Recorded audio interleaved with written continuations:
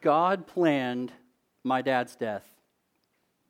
I found those words in an article a few months ago, and the statement is shocking to many people, including many professing Christians. What are you talking about? God planned your dad's death? The author of the article I read goes on to say, I didn't know the details when I was a little boy, but I can tell you, their death still crushed my heart. The incident reshaped my beliefs in a way that I didn't anticipate. Before this, I believed what a lot of you probably believe. When bad things happen, God merely allows them. And the author goes on to say this. He says, you know what my conclusion is? I don't think God merely tolerated my dad's death. I don't think he turned away when it was happening. I think he planned it. Otherwise, I don't think it would have happened. The man who wrote that article has a familiar name, and perhaps you know his story. The man's name is Steve Saint. His father, Nate Saint, was one of the few brave missionaries, along with Jim Elliot, who went down to that remote South American tribe to proclaim Christ to them. Steve Saint relates these tragic events. Maybe you're familiar with them. He says, 3 women stepped out of the jungles on the upper end of the beach. Jim and Pete started walking towards them, while Dad, that's Nate Saint, and Roger hung back. They didn't want to scare them. Suddenly, members of the tribe rushed out of the jungles, and they positioned themselves to separate my dad and his friends. Then Gakita, which was one of the Indians in that time, he struck out after my father, saying, I'm going to spear the oldest one first. My dad was the one they recognized from the plane. Steve goes on to say, one by one, they speared my father and his friends and hacked at them, and then they did something even worse by their cultural standards. They took what was left of the bodies and derisively threw them into the river to be eaten by the fish and turtles. Now, near the end of this article, Steve says these insightful words. He says, God promises a glorious conclusion to the story, not that every chapter will be pleasant or easy. And all of us who have read Scripture know that the end that we read, even today in the book of Revelation, will be well worth the wait and the pain and the trials now. But that doesn't remove the extremity and the pain of certain chapters in our own lives or even in the whole of redemptive history. The believer, you today, will have certain pages of your lives with tear stains, perhaps even blood stains on them. Those precious saints whose stories are preserved for us in Scripture reflect that same truth. Virtually none of them were exempt from suffering that you read about in Scripture, but in all their suffering, God was accomplishing His purposes for His people's good, His people's salvation, and His own glory. Which leads us to Genesis 43, where I invite you to turn with me this morning. Genesis chapter 43. You can see on your outline, but the theme of our lesson this morning is God uses trials, even severe ones, severe trials, to accomplish His purposes for His people's good, His people's character, and His people's salvation. Now, we could read all the chapters from chapter 37 to 43, but instead of doing that today, I want to share with you what Stephen, the first martyr, said when he was standing before the religious leaders. In Acts chapter 7, he says this, the patriarchs became jealous of Joseph and sold him into Egypt. Yet God was with him and rescued him from all his afflictions and granted him favor and wisdom in the sight of Pharaoh, king of Egypt, and he made him governor over Egypt and all his household. Now a famine came over all Egypt and Canaan, and great affliction with it, and our fathers could find no food. But when Jacob heard that there was grain in Egypt, he sent our father there the first time. Now this is where the end of Genesis 42 comes into focus. If you remember, Joseph tests his brothers by commanding them to bring back their younger brother, to bring back Benjamin. When the brothers return home, they have to report that dismal news to their father.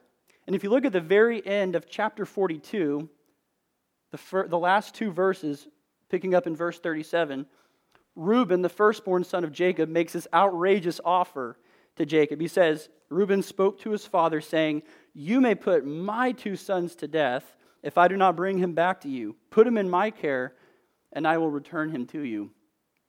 And look how Jacob responds in verse 38. But Jacob said, my son, Benjamin, of course, in the context, my son shall not go down with you, for his brother is dead, he alone is left. If harm should befall him on the journey you are taking, then you will bring my gray hair down to Sheol in sorrow. which leads us to our text this morning in Genesis 43. Number one on your outline, the severe setting. The severe setting. And we see this play out in verses 1 and 2. Why don't you read them with me? It says, "Now the famine was severe in the land," verse 2. "So it came about when they had finished eating the grain which they had brought from Egypt, that their father said to them, 'Go back, buy us a little food.'" This exchange that's about to commence between Jacob and Judah takes place during this worldwide, intense famine. Now, the word used to describe this intensity is the idea of heavy. It's a heavy famine. It's a weighty famine. But nowhere in those verses that we read do we see explicitly that God is the one who caused the famine.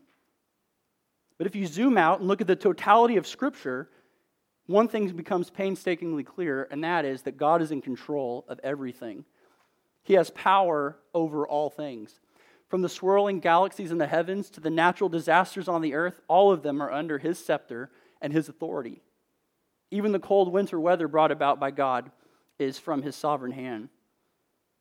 Now, many professing Christians even shy away from that reality, but Scripture in no way apologizes for God's absolute dominion over all. Write down Isaiah 45, 6-7. Isaiah 45, 6-7. And listen to what God Himself says. He says, "That men may know from the rising to the setting of the sun that there is no one besides me." In other words, God is supreme. He says, "I am the Lord, and there is no other. The one forming light and creating darkness, causing well-being," which everyone wants to believe that part, "and creating calamity. I am the Lord who does all these." But it's not just Isaiah. Amos joins his voice in with Isaiah in Amos 3:6. And he says, "If a trumpet is blown in a city, will not the people tremble?" Now listen, if a calamity occurs in a city, has not the Lord done it? This morning, while we don't have time to enter into a discussion on the problem of evil, I want to commend to you a book I've read. If you're having struggles with that, you're trying to think through that, it's just called What About Evil? Super thick book, but super helpful at the same time. Very easy read. And it seeks to answer the question, if God has all sovereignty, if God is all wise, if God is all good, then why is there evil in the world? It's a very basic question. And in a nutshell, the solution that Scripture gives is simple. You see, God has allowed and ordained the entrance of evil into the world for multiple purposes. He does it to reveal His character. He does it to demonstrate His glory and to provide you and I, if you're in Christ, unspeakable bliss in the long run in a way that could not be accomplished had creation and the fall and all the ugliness of sin not occurred. I mean, think even of our text. If God didn't bring about the famine, Israel wouldn't have gone down to Egypt and they would have probably starved out. So you see, the famine is sovereignly brought about by God to constrain, as it were, Jacob and his sons to return to Egypt. But now we move from the necessarily severe setting in verses 1 and 2 to a necessary exchange that takes place between Jacob and his sons, particularly Judah, the compelling case. This is the first of two big movements in our text this morning. And within that, verse 2, we see Jacob's command. We already read it, but I want to read it again for context. Verse 2, "So it came about when they had finished eating the grain which they had brought from Egypt, that their father said to them, 'Go back, buy us a little food.'" Look at what their father Jacob had been reduced to. He's in need of one of the most basic necessities of human existence, food. If you read Jacob's life in the book of Genesis, you could make the argument that it was more arduous than Abraham and Isaac combined. But nevertheless, he also had such sweet tastes of God's salvation, of God's preservation. Remember, this is the man that was able to wrestle with the man, to wrestle with God all night, who wept and sought God's favor and found Him at Bethel, as the book of Hosea says. This man was blessed with 12 children, a wife whom he adored, blessings upon blessings with his flocks. And he also had the advantage of seeing God's faithfulness to both his father Isaac and his grandfather Jacob. But near the end of his life, Jacob could look back on the entirety of his life, the peaks and the troughs, the mountains and the valleys, and with deep assurance of faith, say this about his God. He says, "The God before whom my father Abraham and Isaac walked, the God who has been my shepherd all my life to this day. And some of you in here in Christ have seen God's faithfulness to you, and you can say that same exact thing, that God has been your shepherd all the days of your life, even through the midst of the hardest trial or tragedy you've ever gone through or will ever go through. But you see, these physical and spiritual blessings from the hand of the Lord on the one hand, and these severe trials on the other, aren't mutually exclusive for Jacob. And they're not mutually exclusive for us either until that day that we have resurrected bodies and we're walking on the new earth. I mean, just think with me of some of the trials that Jacob went through. Jacob was tricked into marrying a woman he didn't want to marry and he didn't even love. I'm sure he had to deal with the habitual drama of 4 wives. The wife he truly loves, Rachel, dies prematurely in childbirth. His oldest son, Reuben, if you remember, defiles his father's bed. His next 2 sons, Simeon and Levi, they bring scandal and danger when they slaughter the men of Shechem. His daughter Dinah is taken advantage of, and at least in his mind, his son Joseph is dead. And now this other trial upon trial falls upon Jacob these past 2 years, famine. But you see, it was the effectual pressure of this famine that, as it were, forced open Jacob's mouth to tell his sons, go back and buy us a little food. It was this exact pressure that would eventually move Jacob and his sons back to Egypt. And so I just want to remind myself, if you're in Christ, just because your pain is sharp, even this morning, whatever you're going through, or your discomforts are strong, or the darkness around you seems to be pervading, and the hiding of God's face is seemingly persistent, even as you pray and pray and pray, that doesn't mean God's abandoned you. I mean, think about Joseph himself. In chapter 39, we see Joseph in the depth of depths and the heights of heights with his status in the world. He goes from a prisoner to a king. Now, was that an indicator of God's view of Joseph? Of course not.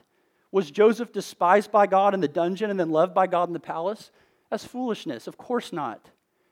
Now listen carefully. If lowly circumstances were an accurate indication of God's disfavor, and we're logically consistent, we would be constrained to affirm that every Christian martyr in church history is in hell.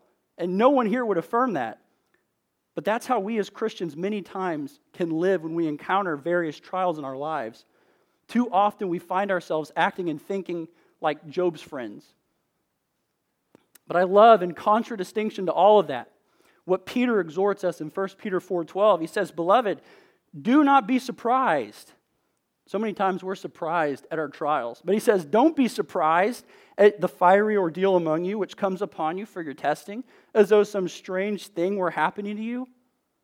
You see, it's precisely due to our trials that God accomplishes things in our lives that could not be accomplished otherwise.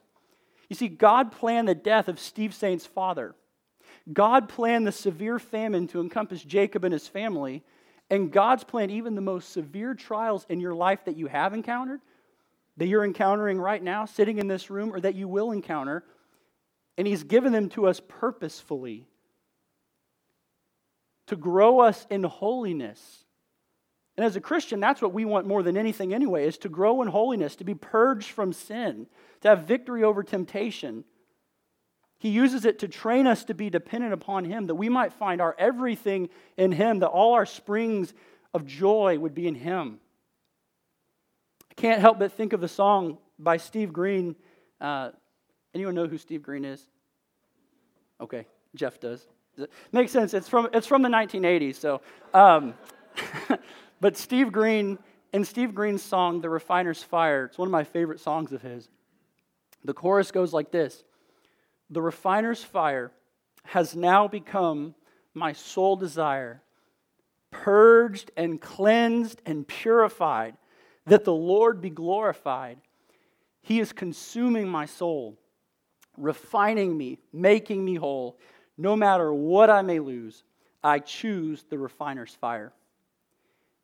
Now for Jacob and his sons, this famine of 2 years was their refiner's fire that they were sitting in. And while in that furnace of affliction, Jacob tells his sons, "Go back, buy us a little food." Now we can picture all this playing out before our eyes. We see Jacob sitting down, decrepit, leaning on the top of his staff because of age. He's surrounded by his I guess at this point, these 9 sons, their wives, their children, his servants, perhaps hundreds and hundreds of people. We don't know. But Jacob points to his sons and he says, go back, buy us a little food. Now, it's nearly impossible that the family was completely out of food at this point, or that they had literally emptied the last grain from their reserves.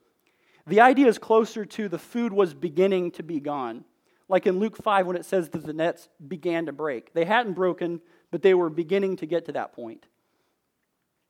I love what Calvin says about the patriarchs. He says it's profitable for us to know these conflicts of the Holy Fathers, that fighting with the same arms with which they conquered, we also may stand invincible, although God should withhold present help. Now, from the midst of these brothers, we see one whom we've seen before in Genesis. Judah steps forth and responds to his father, which leads us to letter B on the outline, Judah's reiteration of Joseph's ultimatum. Judah's reiteration of Joseph's ultimatum. We'll pick up in verse 3.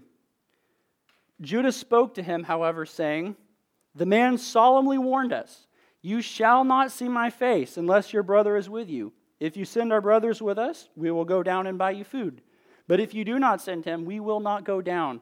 For the man said to us, you will not see my face unless your brother is with you.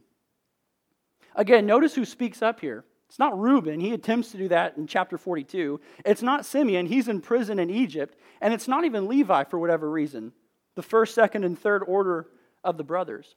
But it's the fourth brother of Leah, the brother Judah. Judah speaks up. The narrative of Joseph, of course, begins with chapter 37 and weaves its way through the end of the book. But the thread of Judah as well is weaved through the fabric of this section in Genesis and continues to wind itself through the whole rest of the Old Testament. Judges, Ruth, 1st and 2nd Samuel, culminating in the Lord Jesus Christ. Now, if you remember in chapter 37, Judah has a special hand in delivering Joseph from the murderous attempts of his brothers by having the bright idea to sell him into Egypt, or sell him to the Midianites into slavery. You don't have to turn there, but in verse 26 of Genesis 37, Judah said to his brothers, what profit is it for us to kill our brother and cover up his blood? Come, let's sell him to the Ishmaelites and not lay our hands on him, for he is our brother, our own flesh. And his brothers listened to him. That's chapter 37. But in chapter 38, we see Judah again as a focal point. We see Judah's fall into immorality, and that's juxtaposed to Joseph's withstanding of temptation in chapter 39. The birth of his twin sons. Joseph also has 2 sons that we see later. And we see the beginning of the specific line of Judah culminating with Christ. And in chapter 44, we haven't gotten there yet, but we see Judah yet again interceding for Benjamin in the courts of Egypt. So you see Judah's increasing prominence in this latter part of the book of Genesis. This chapter before us this morning, chapter 43, highlights yet again the uniqueness of Judah in this quickly unfolding drama of the sons of Israel. Judah states to his father the words of Joseph that they just know simply as the Lord of the land. Joseph hasn't revealed himself to them yet. So it's as if Judah says to Jacob, Dad, the ruler of the land was painstakingly clear. No Benjamin, no grain. If we go back, it'll be just a waste of time. Judah also repeats Joseph's words. Joseph says it twice. Judah repeats it. You shall not see my face. You will not see my face. And Judah is just as dogmatic in his father when he gives this ultimatum. He gives him 2 if statements. This ultimatum. If Jacob sends Benjamin with the brothers, then the brothers will go. Pretty simple. If Jacob doesn't send Benjamin, the brothers won't go. But Jacob doesn't even give in to this request or even rebut the ultimatum. He doesn't even interact with what Judah says. He simply says, verse 6, Jacob's critique, he simply says, why did you treat me so badly by telling the man whether you still had another brother? Now you read that, that's not the strongest argument he can make, and it doesn't even really help the situation or further the plot. You see, no one likes being accused of something, especially if they're the ones in the right. Now, the brothers had treated their father poorly in the past. After all, they're the ones that betrayed Joseph in the first place. But in this particular case in Egypt, they hadn't done anything maliciously. And so, as we would expect, they want to defend themselves, and they respond to their father. And notice, all the brothers merely address an irrelevant accusation brought by Jacob. Jacob goes off on a rabbit trail, and they follow him down that rabbit trail. Nothing is accomplished. All of them get derailed, except Judah. Judah does something different. But before we see what Judah does, look at how the brothers respond. They're righteously indignant of being accused, and so they say in verse 7, demand question particularly about us and our relatives, saying, is your father still alive? Have you another brother? So he answered his questions. Can we possibly know he would say, bring your brother down? The brothers simply reiterate the interaction between themselves and the Lord of the land. You picture them getting exasperated. Dad, we've told you 1,000,000 times. The Lord of the land asked this. We answered that. He inquired about our family, and we gave him an honest answer. Dad, you do the same thing if you were us. How are we to know? Remember, in chapter 42, and you can look at that with me, the very last part, Reuben's already offered to take Benjamin down, and Jacob refused. I thought this was interesting. In reference to Reuben's offering to kill his sons, one of the commentators I read mentioned that Reuben's speech to Jacob, it may have been well meant, but it kind of betrays a profane levity. Not only this, but Reuben had sinned egregiously against his father and thus lost his preeminence as firstborn. Jacob later describes Reuben as unstable as water when he's describing and characterizing the brothers at the end of the book. But sharply juxtaposed to this Reuben, we see his younger brother Judah. Both of them sinned in egregious ways. Judah sinned in an egregious way. Reuben sinned in an egregious way. But Judah repents. Reuben does not. Both brothers had plans of what to do with Joseph in chapter 37, but the brothers went with Judah's plan. Reuben fails. And even here, both of them appeal to their father. Reuben in chapter 42, Judah in chapter 43. Reuben offers Jacob to kill his grandsons if Benjamin isn't taken back safely. And perhaps even a violent streak in Reuben rears its ugly head that makes Jacob nervous even in this request. Think about it. If Reuben could so easily turn on his own precious offspring in a flurry of emotion, that could be redirected towards Benjamin. Reuben, as Jacob said, was indeed unstable as water. But would Judah be any different than Reuben? After all, this was the man that initiated the idea to sell Joseph into slavery. Had anything changed with this man for the past 13 or so years? Well, thankfully, amazingly, it had. Judah's request was vastly different from Reuben's. Whereas Reuben offered for his boys to die, Judah does something more noble, and I would argue, more Christ-like. Letter E on the outline, Judah's sacrificial and compelling offer. This is incredible. Look with me at verse 8. Judah said to his father Israel, send the lad with me, and we will arise and go, that we may live and not die, we as well as you and our little ones. Verse 9, I myself will be surety for him. You may hold me responsible for him if I do not bring him back to you and set him before you. Then let me bear the blame before you forever. For if we had not delayed, surely by now we could have returned twice. So Judah responds to his father once again. But this time, Judah changes his language somewhat, and this change is significant. Look back with me at verse 4 and 5. In verse 4 and 5, Judah says, if you send our brother with us, we will go down and buy you food.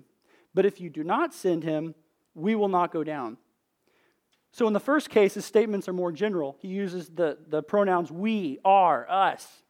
But in Judah's second iteration, he takes on full responsibility, sole responsibility. Look at verse 8. He says, send the lad with me. And then there's 4 times in verse 9 this is mentioned. He says, I myself will be surety for him. He says, you may hold me responsible if I do not bring him back to you. And then again, verse 9, then let me bear the blame before you forever. So 5 times in these 2 verses, Judah heaps the language of personal responsibility upon himself. Observe again those 2 statements of Judah. He says, I will be surety for him. You will hold me responsible for him. And see what a change has happened in the heart of Judah. This is the same man who suggested betraying Joseph, and now we see him taking any and all blame for the brother of Joseph if he doesn't come home safely. I love how Matthew Henry says this about Judah in his commentary. He says, Judah's conscience had lately smitten him for what he had done a great while ago against Joseph, and as an evidence of the truth of his repentance, he would make some amends for the irreparable injury he had done him by doubling his care for Benjamin. Another commentator says, Judah's solemn decision to be surety for the younger brother marks the turning point in this struggle. Which leads us to Jacob's response. The impasse has finally been broken. Jacob's concession and trust in the sovereignty of God. Jacob's concession and trust in the sovereignty of God. Look with me at verse 11. Then their father Israel said to them, if it must be so, then do this.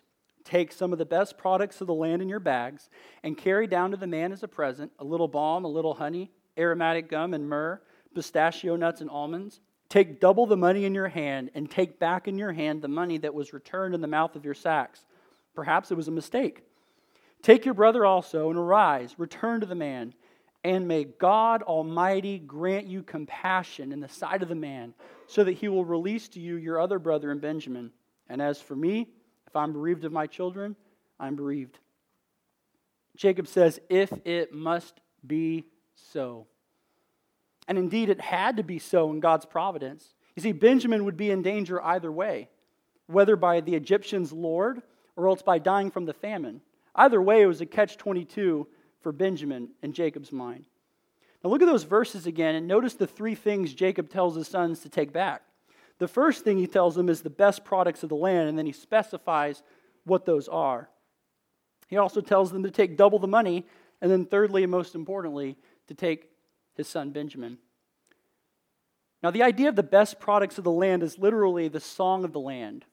In other words, the things for which the land, in this case the land of Canaan, was celebrated, the best things.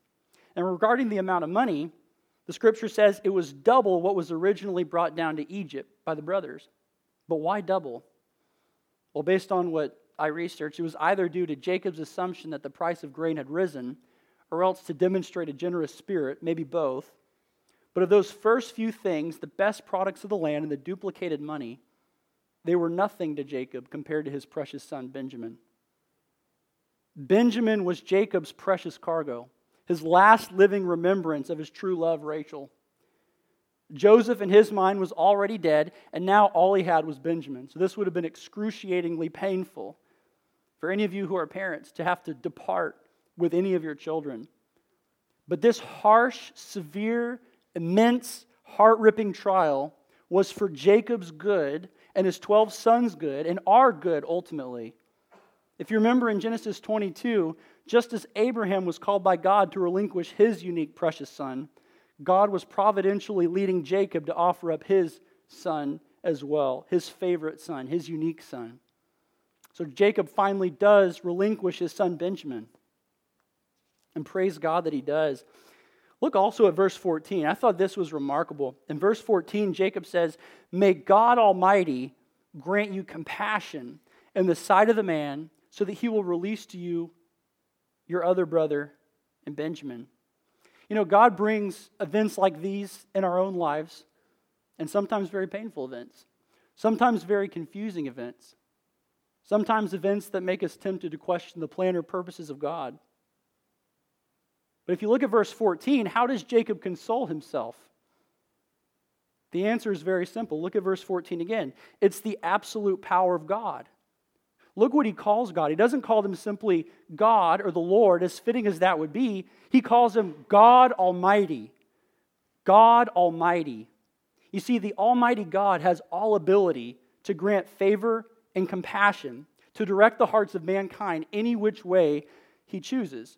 And for the person reading Genesis up to this point, they've already seen that about God. The very first verse of the entire Bible. In the beginning, God created the heavens and the earth. With a mere word, created all things. Just a few chapters later, you see God's power to wipe out an entire population with the flood.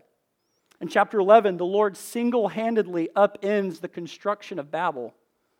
And in chapter 39, the reader, and we ourselves, thankfully, have seen God's power granting favor to Joseph with Potiphar.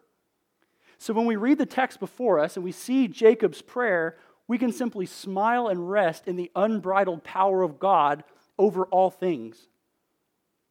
Creation, and also the favor and disfavor of specific individuals. But he doesn't simply call out to God and say, God Almighty, and say the name and just hope God hears his prayer. He has a request. May God Almighty grant you compassion. I love this word in Hebrew. I had to do a word search on it. It's beautiful. It has the idea of compassion, bowels, tender love, mercy, pity. In some cases, it can be translated as womb. So Jacob was asking God to give the Lord of the land, Joseph, who we know to be Joseph, bowels of compassion, to grant him pity for the brothers. Now, what's I think incredible is that same exact Hebrew word is used several verses later to describe Joseph's reaction. It's translated there as deeply moved. Thus, God answered Jacob's prayer exactly in the disposition of Joseph, which should drive us all to pray more and to pray specifically for certain things. God answered Jacob's prayer specifically. And our prayers should be specific. General prayers are good, but specific prayers are wonderful because you can see how God answers those prayers. You see, this knowledge of God's absolute sovereignty is the only pillow of comfort in this whole situation on which Jacob could lay his head. Just as God planned Nate Saint's death to accomplish his own glorious ends, God's planned this famine to accomplish his ends with Judah and Jacob, his sons, and ultimately us. You see, Jacob didn't have Countryside Bible Church in mind when they were compelled to take Benjamin down to Egypt, but God did.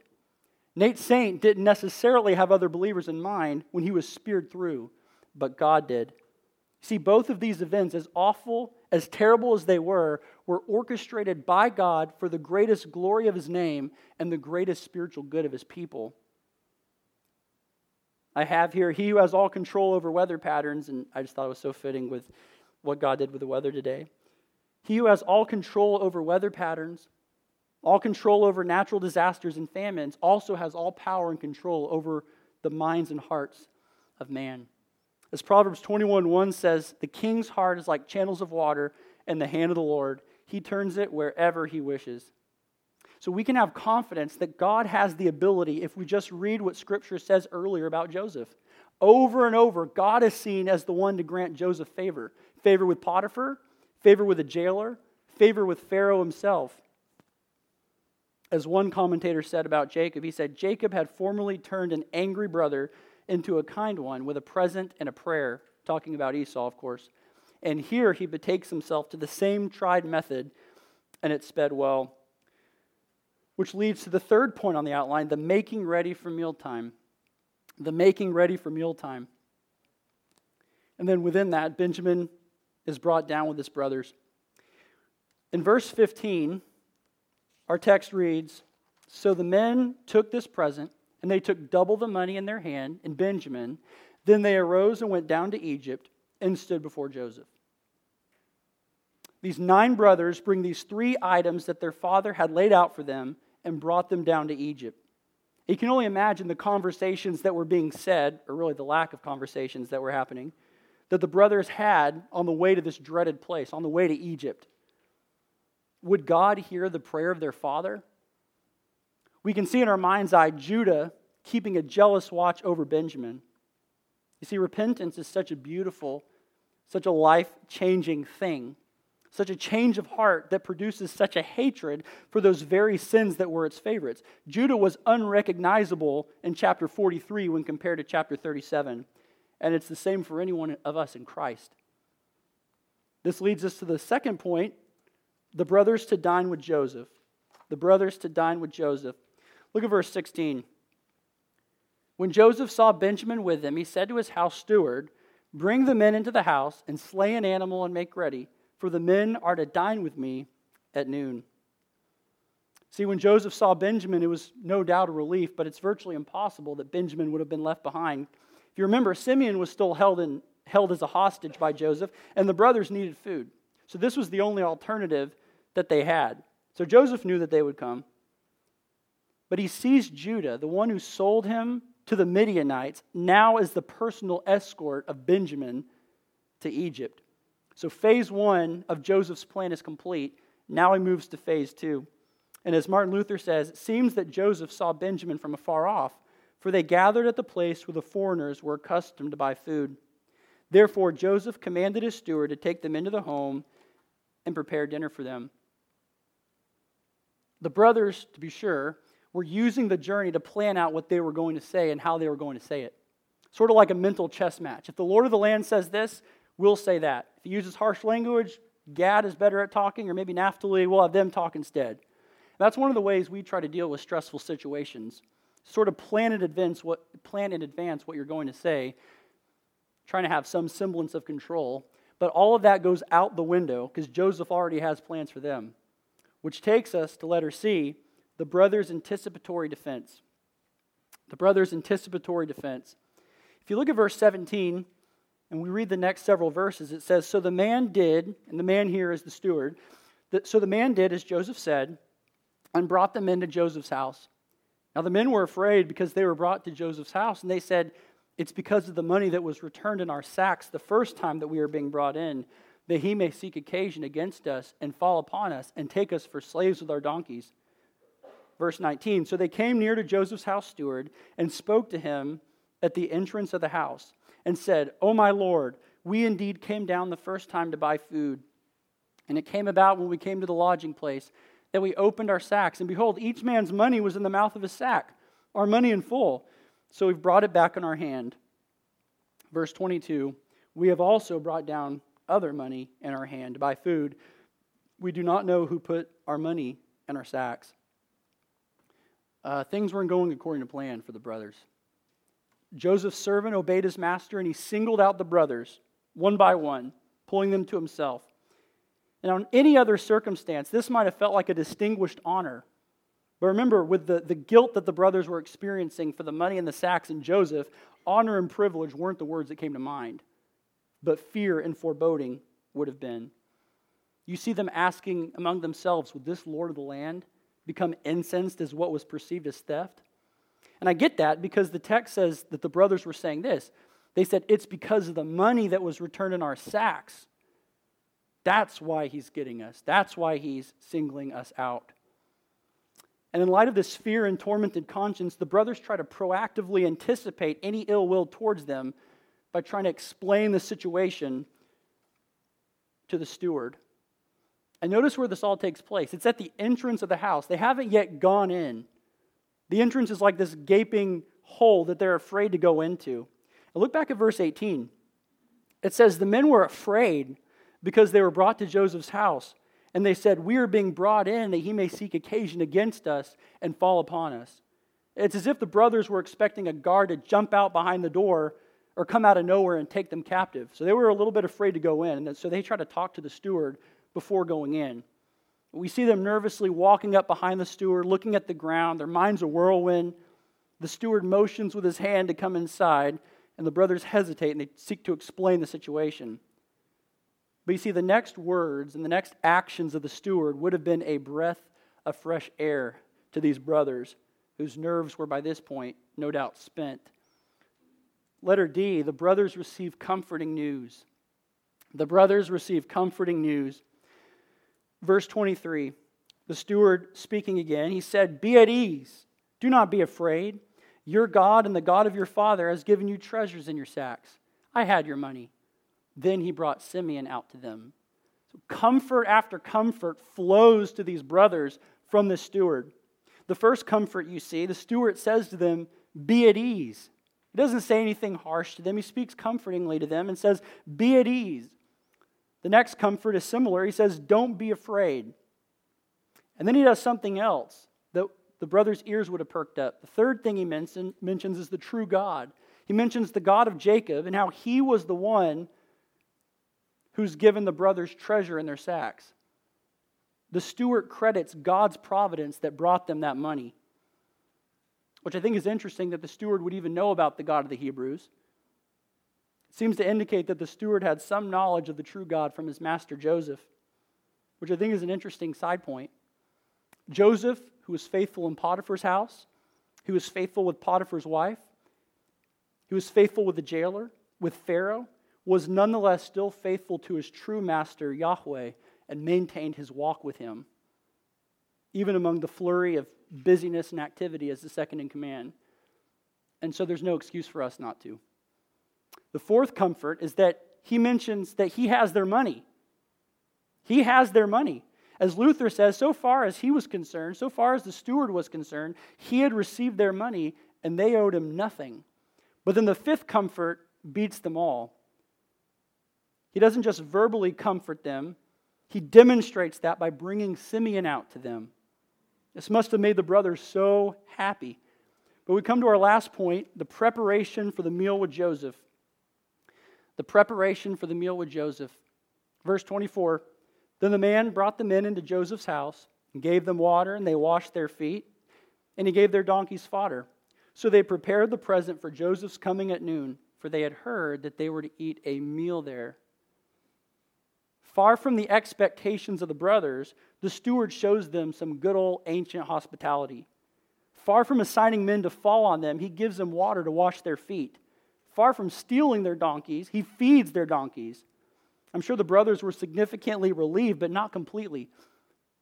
Why would this lord of the land invite us to his house? What's going to happen to us at noontime? Right now it's great, but what's going to happen in a few hours?